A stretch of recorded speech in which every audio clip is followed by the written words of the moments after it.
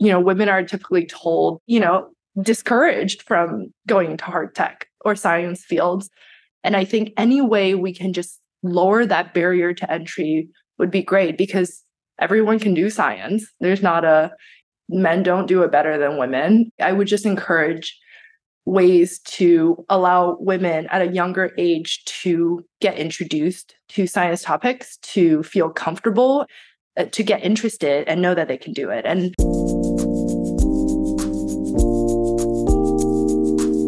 Hello, everyone. Welcome to the It's a Material World podcast. I'm Puneet.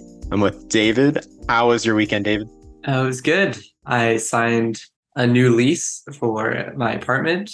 That's always exciting, I guess. So about to have to move, but yeah, just moving into a more permanent residence. I just kind of subleased a room for now. So it's exciting. My weekend was good too. I'm back home in North Carolina, so spent this weekend walking around Duke's campus with my brother and UNC's campus with a good friend of mine. So yeah, it was a fun time. Got a lot of outdoors time as well as spending time with the family. So can't complain. I'm here for just a while longer, staying for my birthday.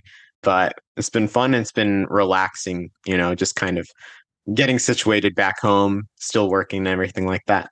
But yeah, just for today's episode, we're discussing infinitely recyclable polymers, which is a really cool concept. Our guest, Dr. Kezi Cheng, was a material science and engineering student at MIT, but then gained a lot more diverse experiences afterwards in terms of entrepreneurship, applied science, and policy. And so she is the CEO of Flow Materials Incorporated. And I wanted to get your thoughts first, David, on your favorite aspects of the episode, what listeners should look forward to when they're tuning in. I think it's really interesting. The idea of an infinitely recyclable polymer is first very interesting. So I think she does a good job explaining it, but also she talks a lot about what the future will look like because they are an early stage startup. So really, I'm very excited about like 5 to 10 years from now when they start to reach mass production and things like that.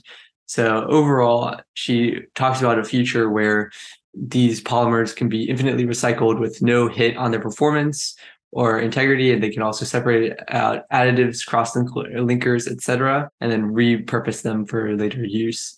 So I think that it's much needed in the world where we use so much plastic that if we could start to recycle a lot more without having to like downcycle, which is recycling, but using it for another purpose than the primary intention, I think that would be extremely large for our ability to become a greener society. Yeah, for sure. And one of my favorite kind of aspects or sections of the episode was towards the end when she was talking about her experiences as a female CEO and things she's learned, obstacles she's had to overcome, but also the importance of introducing more women in this space from the leadership perspective, entrepreneurship, CEO, etc. She just shared a lot of very powerful advice, as well as just advice for anyone who's looking to make an impact in the polymer sustainability space. So those are just a few things to look forward to towards the end of the episode, but I couldn't agree more. I thought it was really interesting to hear her perspective on the challenges in the space of, recycling plastics, especially thermosets, and what their roadmap looks like in the short term as well as the long term to overcome those challenges, and also all of the different stakeholders that she and the company would be engaging with, from the consumer standpoint of voting with your wallets to working with manufacturers who then work with brands, and then also, recycling facilities. So it's just really cool kind of hearing about the business model that she's putting together. And she has a really unique vision for the company. So it was definitely a very, very interesting episode. As always, please leave a rating and review on your favorite podcast platform and join our Discord community. The link will be in the description. It's totally free, and you can engage with other material science and engineering peers and professors and organizations. So without further ado, let's get into it. Hello, everyone. So for today's episode, I am excited to introduce Dr. Kezi Cheng, the CEO of Flow Materials Incorporated, a startup that focuses on enabling infinitely recyclable polymers. So Kezi earned her PhD in Applied Science and Engineering from Harvard in 2021 and her bachelor's in Material Science and Engineering from MIT in 2015. She has worked on various material science technologies from electromechanical smart windows to supercapacitors to sustainable textiles. She also has experience in broader impact roles such as policy and entrepreneurship, but truly found her passion for sustainability during her PhD. Kezi has been at Flow Materials since 2021, and we are super excited to have her join us today. So thank you, Kezi. I'm excited for this conversation. Yeah, thank you for inviting me. Well, let's jump right into it. The idea of infinitely recyclable polymers sounds so futuristic and almost like a dream. What is Flow Materials' general approach to enabling this technology? Yeah, that's a good question. So I guess some background. So currently we have about 400 million metric tons of virgin plastic produced each year, and about less than 10% of that goes to recycling. So in the US alone, about 3% of energy consumption goes into making virgin plastic. So keeping materials in circulation for a longer period of time through recycling and good recycling methods will decrease the demand for energy consumption and decrease the amount of virgin plastics produced. So we're starting there. And one of the reasons, though, that recycling is so difficult is because recycling streams are typically contaminated, they're complex, and customization recently has led plastics to be very difficult to be recycled in mixed streams. So we're commercializing a new class of recyclable polymers called PDKs. It stands for polydiketoenamines. And this material is a vitromer resin coming from carboxylic acids and polyamines. And it truly allows for a circular thermoset resin platform. This material has two special features. First, it can be chemically depolymerized to break down the polymer into its monomer constituents, and in the process, remove additives, colors, and plasticizers. And the second feature that's really great about this material, being a vitromer, is that it's a cross-linked network that can be mechanically reprocessed, and in the process, without degrading the properties or performance of the recycled material. So I would say our platform technology will recycle material at low loss, at low energy, and high yield in a mixed waste stream to get back the same colors, designs, and most importantly, material properties. So in a way, I think PDK is a plastic from the future, and happy to talk more about this. Before we kind of dive into the material science of it all, I'm just curious because you've been involved with so many different fields within material science. You said you found your passion for sustainability during your PhD. So I guess I'm just curious, how did that passion kind of uncover itself? Yeah, I would say that looking back, it has always been something I was very interested in. Sustainability has always been something I was extremely passionate about, but I never saw that as I was moving forward in my career. One thing that I did post MIT was work at a small company working on non-fluorinated coatings for textile. And it's really finding a way to make sure that we can move away from fluorines and have other functional materials to give the same performance, like wetting properties, as fluorinated polymers. And I've also worked on battery research and likes of that. So I think one thing that I noticed in my PhD program was when we were designing these actuators, these multi-layered actuators, and they would be 20 layers, and they would be layers of silicone and carbon nanotubes. It was very hard to actually make these stacks. And if one layer had a hole in it, the whole stack goes to waste. And for me, it was just a super wasteful process. And this question came to my mind, can we make these polymers healable, recyclable, such that we can actually also take back the valuable components in this mixture, which are the carbon nanotubes. So it was around that time that I started working on dynamic covalent chemistry. So it's a new class of materials as well that allows bond exchange, which vitromer falls under. So these covalent adaptive networks that allow self-healing, allows recycling, and allows low energy bond exchange to occur. Well, yeah, maybe going into this polymer of the future, you said that it can be easily recycled mechanically and be separated from the additives and other things that we need to add to make sure that we can tune it for each different application. My question is that usually a general rule of thumb is that something that's easily recycled means that it won't have very good like performance. Basically, if it's easier to separate, then when you're using it, it could be not as strong or not as compliant, etc. How does these polymer of the future handle more intense use applications while still being easily recyclable? Going back to Vitromer materials, Vitromers are covalently cross-linked networks, so they have higher performance typically than thermoplastics. So we're talking about thermosets like epoxy and polyurethane materials. They do have higher mechanical performance, higher thermal performance, and chemical resistance.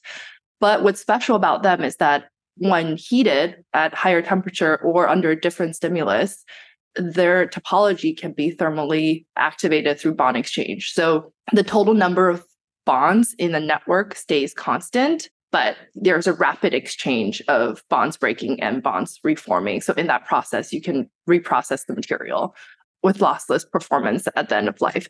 So this is kind of different from material like PET, for example. PET and a lot of the 1 to 7 plastics are thermoplastics, and they undergo mechanical recycling, which is you grind them up and then you thermally reform them. The problem with that is if you're not taking out the plasticizers, if you're not taking out the colorants, eventually your plastic clear bottle will become a non-clear bottle. And eventually the mechanical properties will also go down with the number of recycling times. And this is something that we are trying to avoid with our plastic. So we can both mechanically reprocess it, but we can also break it down fully back to monomers and in the process, take out all these plasticizers, all these additives, and then re-add them at the next life cycle. So what does that process look like from the efficiency perspective? Because one of the things that I've heard is that with recycling, cost efficiency can be a challenge, right? And so it's sometimes cheaper and easier to make a new plastic altogether rather than recycle a used one. So how is that potential challenge incorporated into the roadmap of Flow Materials initiative? Yeah, that's a really good question. So one of the reasons that recycled materials are seen as lesser than virgin materials is because their performance goes down typically, but their cost also goes down. So in a way, we are incentivized to recycle materials, but we're just not doing it well right now. Flow is, incentivized to capture value at the beginning and end of the material's life cycle. And the reason for that is because recycled PDKs are 20 times lower in cost and about 40 times lower in carbon emissions than the virgin materials.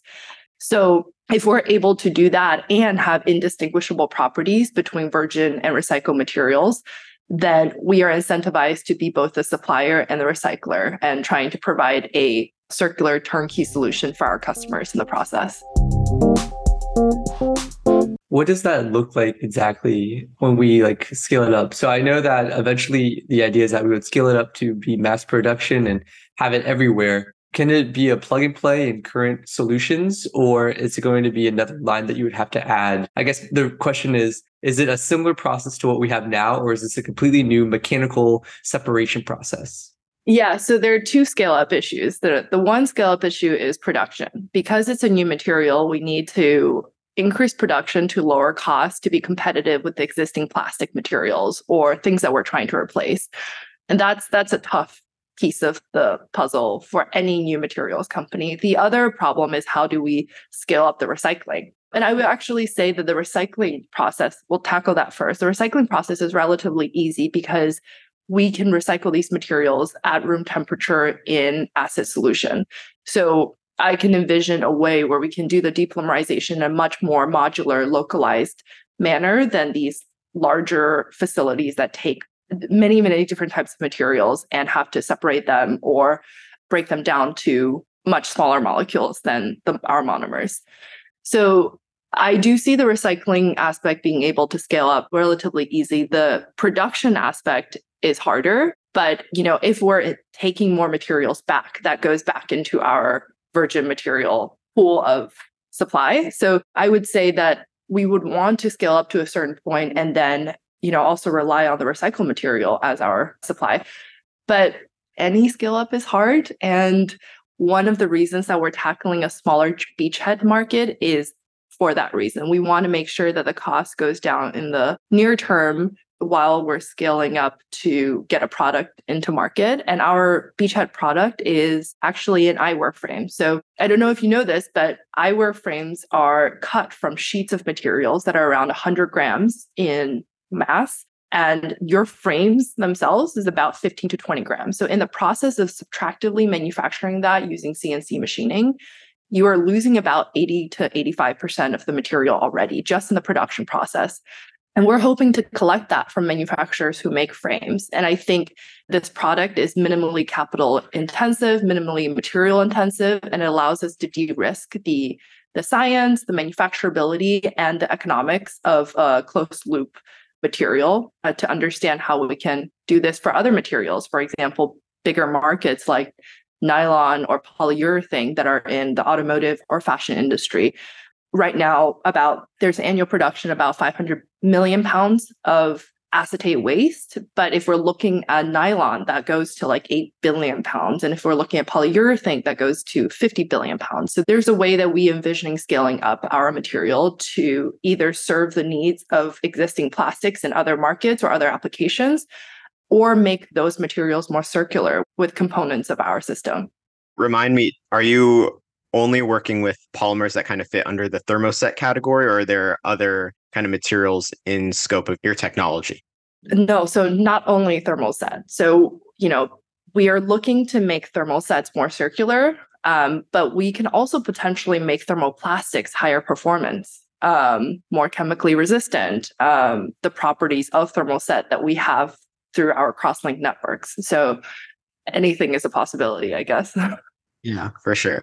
I was just curious because I would love to hear more about your vision for flow in terms of kind of the materials that you work with. And also, I guess another thing that I was thinking about is you're separating like the additives, colorants, etc., from these polymers. Is there any way where you can reuse those additives as well and potentially make use of everything that you're recycling? Yeah, that's the plan. So when I talk about eyewear, I'm talking about getting homogeneous waste, large stream of homogeneous waste from the manufacturers, but there's still 15% of that that's going into post-consumer waste. So in the short term, we're hoping to, work with manufacturers and get waste back and just recycle our monomers out of the system, so the triketone and the polyamine.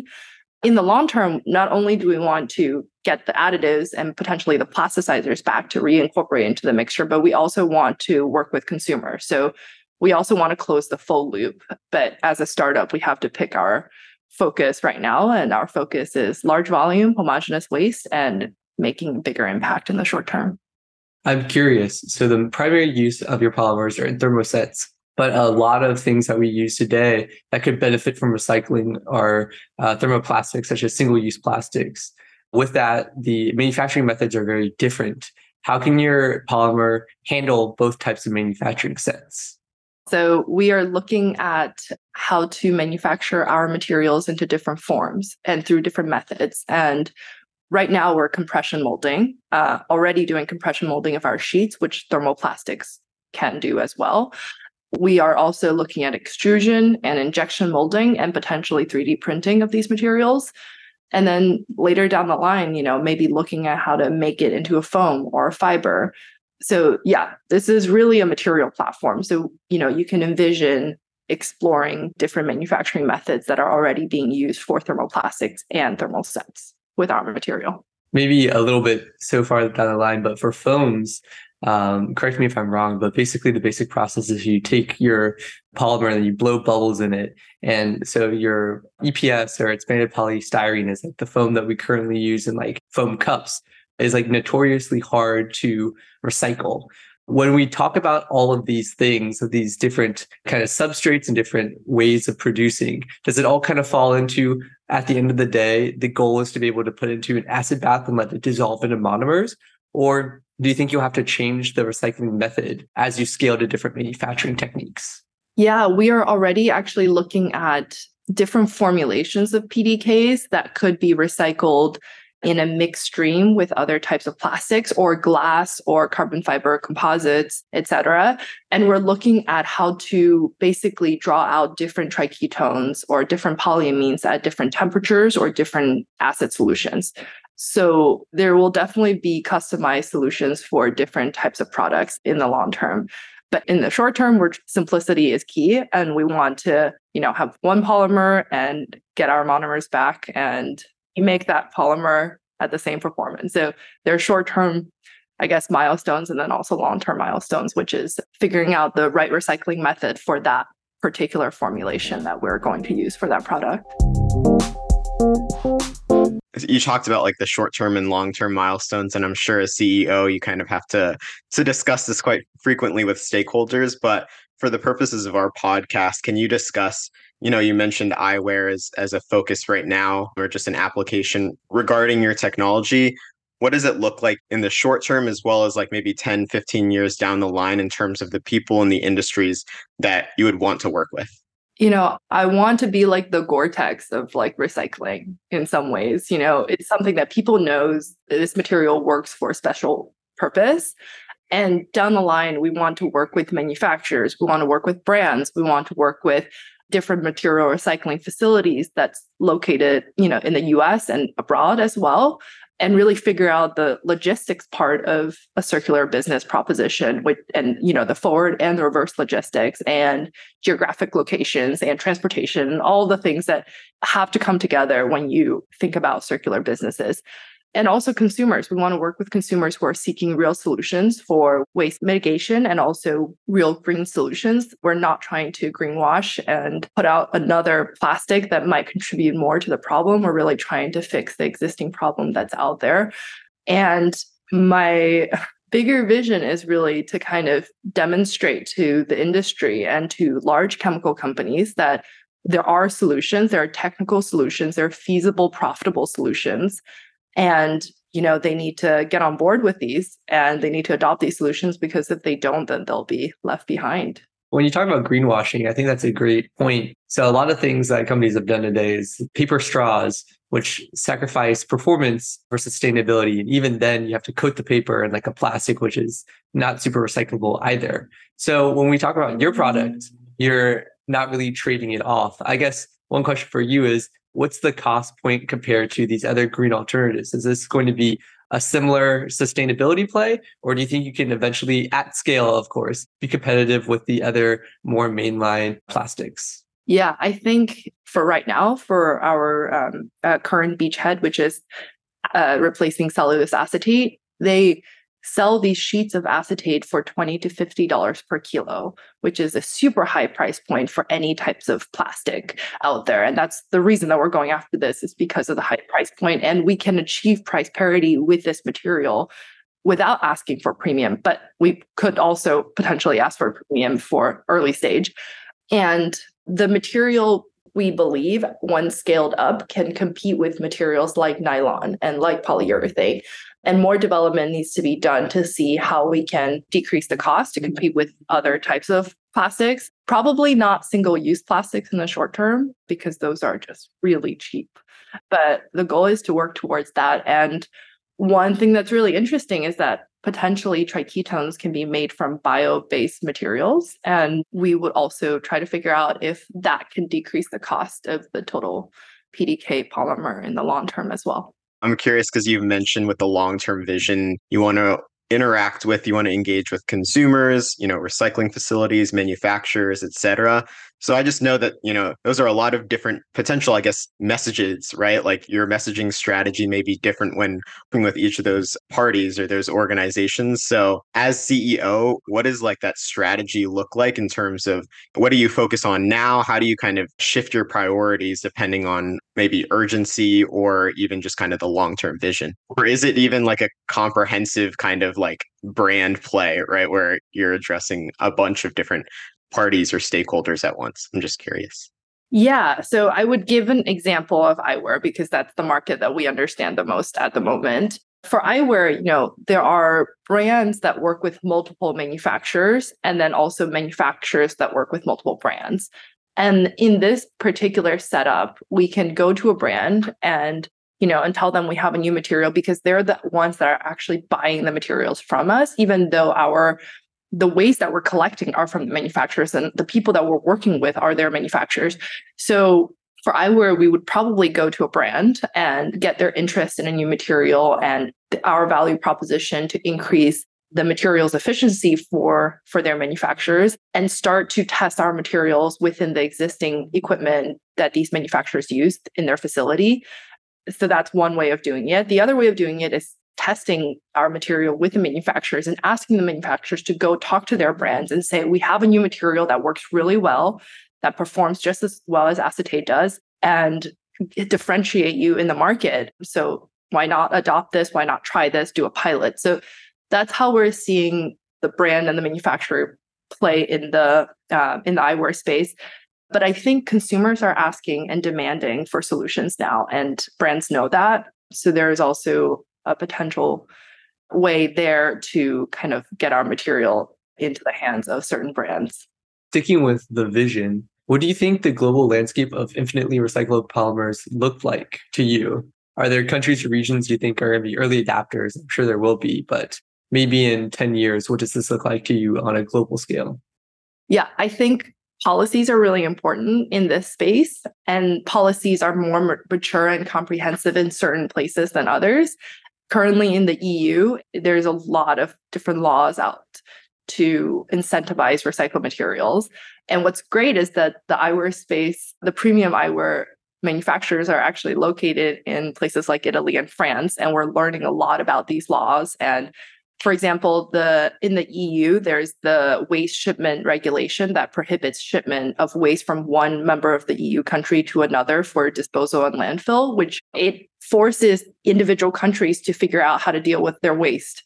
It's also great because some of the manufacturers that we work with in Italy and the other manufacturers that we work with in France, we can think about them as clusters and start to think about how we can co-locate our recycling facility in clusters within the country. So, it helps with even thinking about the logistics of recycling. The EU also has a circular economy action plan, which requires producers to disclose how many unsold goods they dispose of, why and how at every stage of the value chain, which is really interesting because a lot of material is actually lost, ends up in the landfill in different production stages and due to different yields of making that product.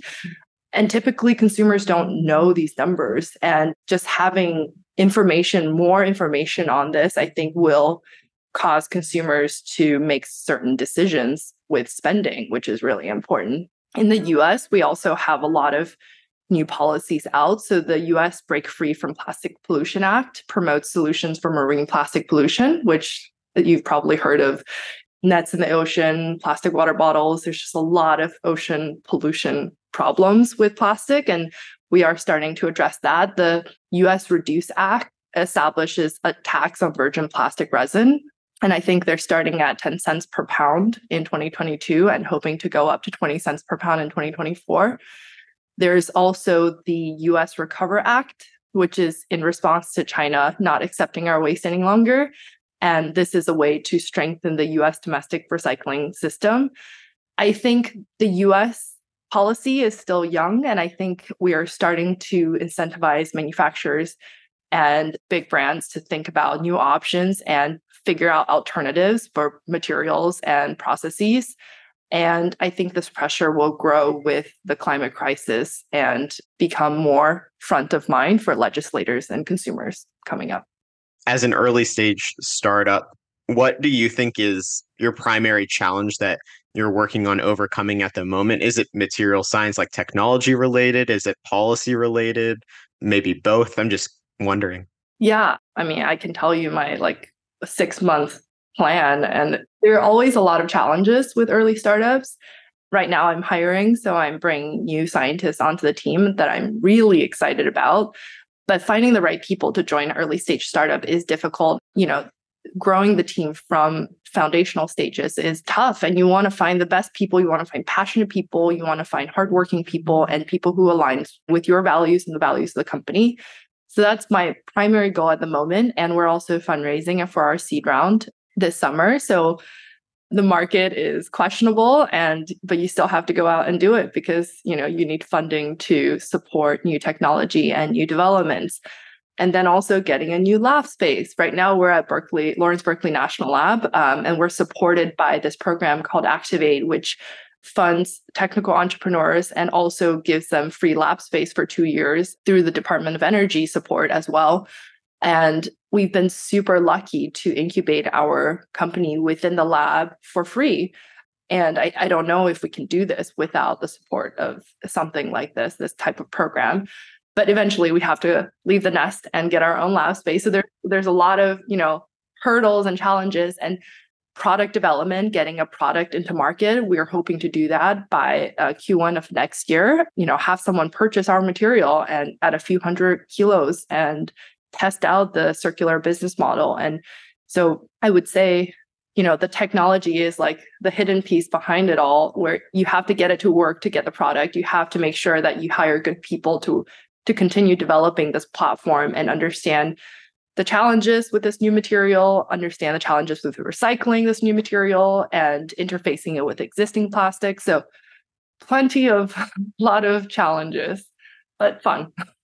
Well, as you go through this, we would find it very interesting if you could describe your experiences in innovation as a female CEO.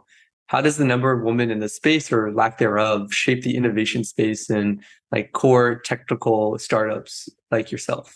I reflected on this quite a bit over the past couple of years. And I went to undergrad at MIT where we had about 50% of male and female split. And I think it was kind of a utopia I lived in. This is what I believed the world would look like. And as I went to do my graduate school, I saw less and less women in the program that I am in, and in entrepreneurship and in hard tech, I saw less and less women. And so, the further I went from MIT, the more I saw the reality currently. And this year I went to a conference in Abu Dhabi for Women's International Women's Day.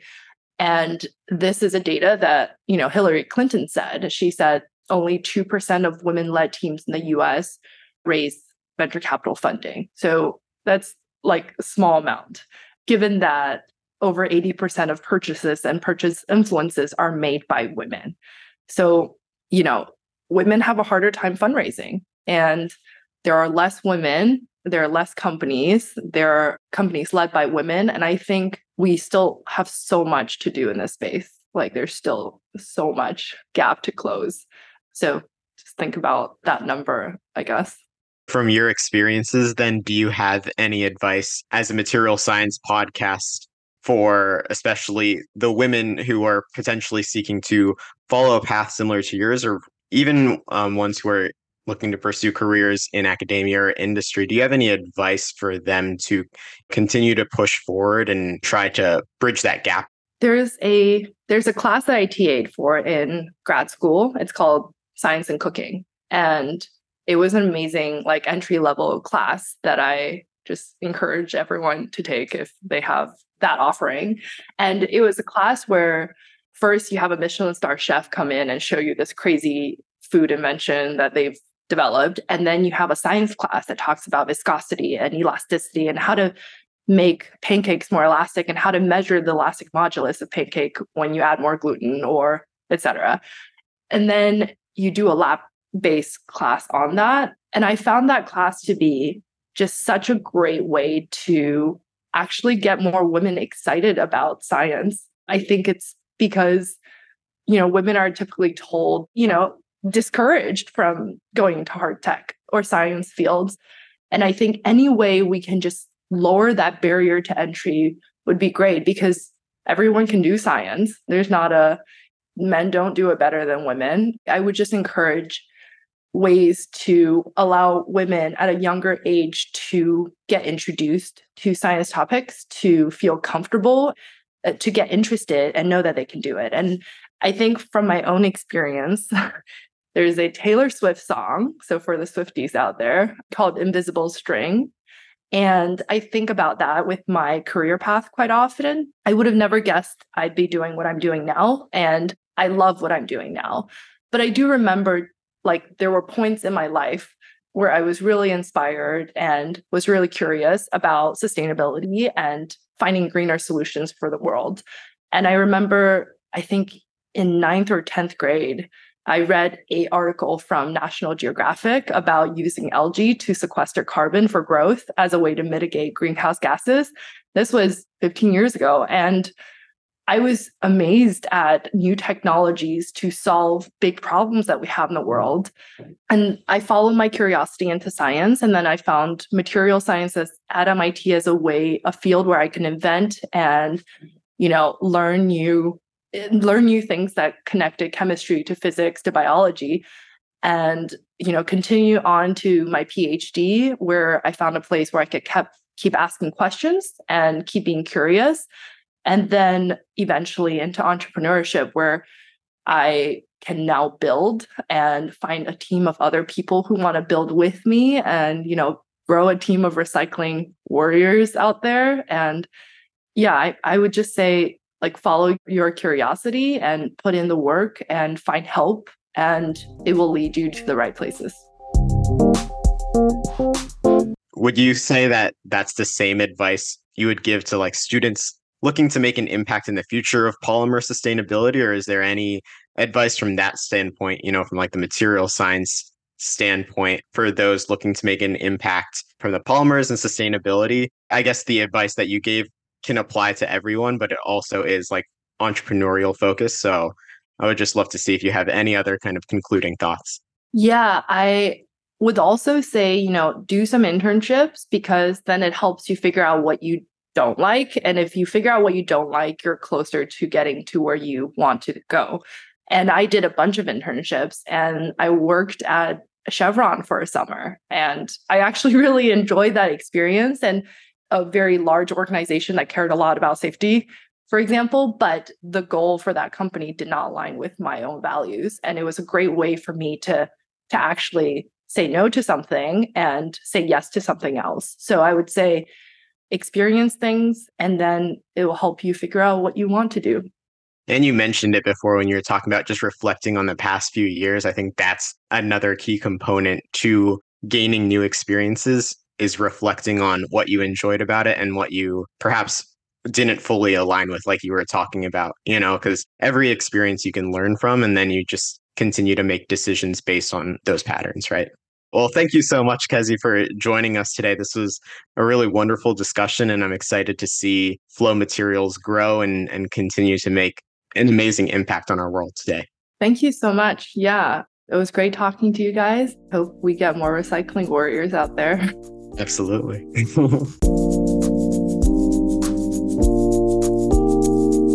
As a materials engineer, we can make an impact in nearly every single industry. But with that versatility comes a lot of options to choose from.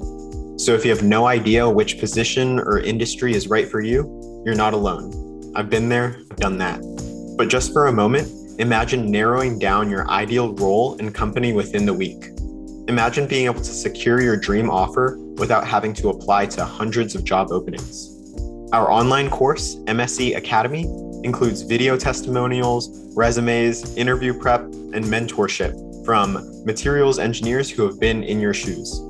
We also connect our members with companies and industry professionals in our expansive network to help accelerate your job search process as much as possible. To learn more and get started, simply click the link in the show notes below. And if you enroll within the next 24 hours, we'll add 3 bonus career-related resources. I hope to see you there.